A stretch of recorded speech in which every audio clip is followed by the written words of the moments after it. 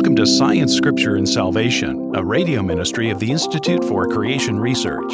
In this program, we want to encourage you in your Christian faith by showing how scientific evidence supports the Bible, particularly the Genesis account. The book of Genesis lays the foundation for all matters addressed in the rest of the Bible: the nature of God, His sovereignty in creation, man's purpose, sin, marriage, family, and why we need a Savior are all introduced and explained in Genesis. When we see that the first and most foundational book of the Bible can be trusted in all matters, including science, it builds confidence in the rest of the inspired Word all the way to Revelation.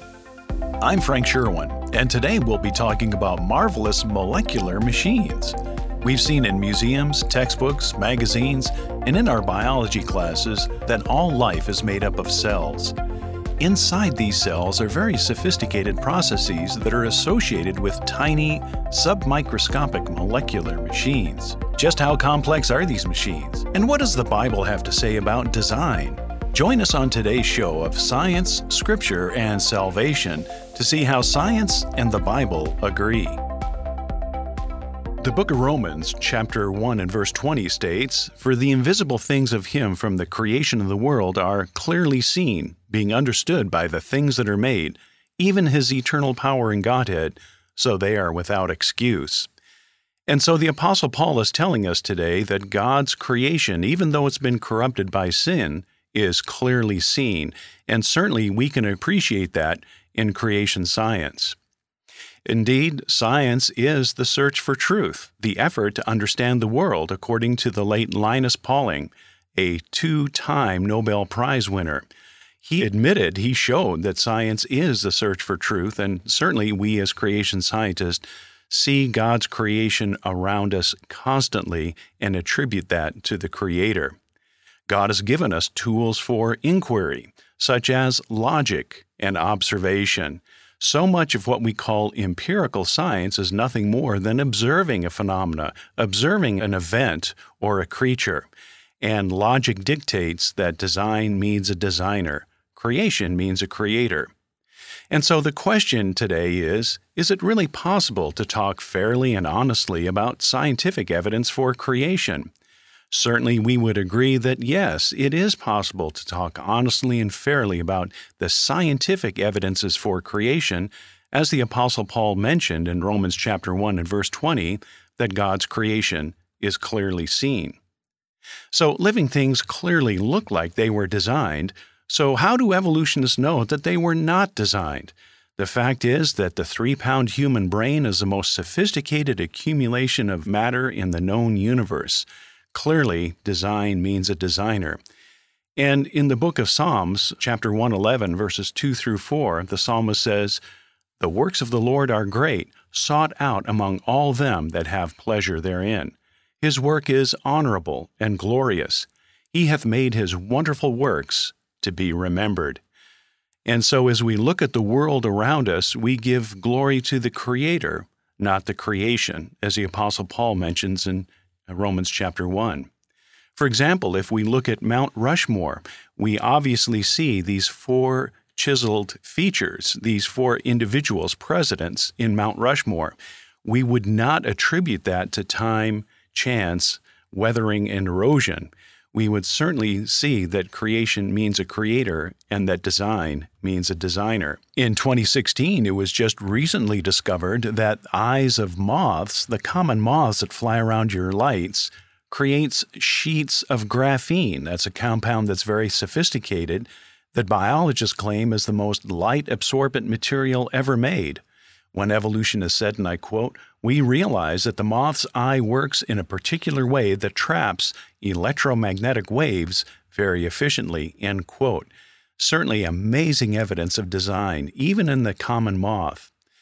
Everybody's seen jet engines before as they hang on to the pylons of jet aircraft in military and also in commercial flights. But the jet engine, of course, is not put together by time and chance and natural processes, but it has 3 parts: a rotor, a stator, and rotary bearings. As a matter of fact, molecular planetary gears are designed by researchers and technologists using that same kind of idea: rotors, stators, and rotary gears. An evolutionist said in the late 90s, some enzyme complexes function literally as machines and come equipped with springs, levers, and even rotary joints, end quote. And so we're finding as we delve into the living world that there are actually machines that are inside of our 70 trillion cells. You are kept alive by nothing less than trillions upon trillions of real mechanical rotary engines spinning up to 30,000 revolutions per minute. These super miniature machines are made of protein, and they are found in every one of your 70 trillion cells. Tiny, submicroscopic machines that keep us alive. And certainly, again, this shows that design means a designer and creation means a creator. We cannot help but stand back in amazement and awe at what the Creator has designed when it comes to our working human body, with all of the 11 systems working in perfect harmony that maintains what we call in zoology homeostasis. Truly, God is a wonderful designer. We're going to take a short break, but when we return, I'll talk more about marvelous molecular machines that God has designed. Stay with us.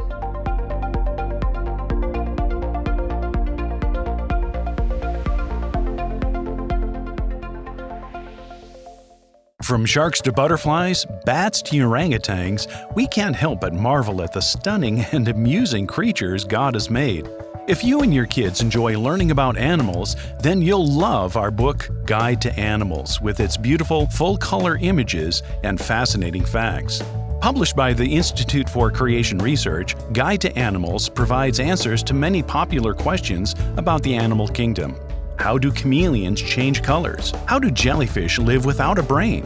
And what happened to the dinosaurs and other extinct animals? Guide to Animals shows how everything that can slither, crawl, soar, or swim displays the handiwork of God. Order your copy of Guide to Animals from the Institute for Creation Research by calling 800-628-7640 or visiting ICR.org. That's 800-628-7640 or visiting ICR.org. Welcome back. We're talking about the marvelous molecular machines that God has designed.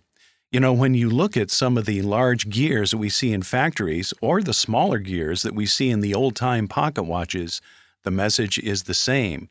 Design means a designer, creation means a creator, especially when it comes to these gears and how they mesh with each other.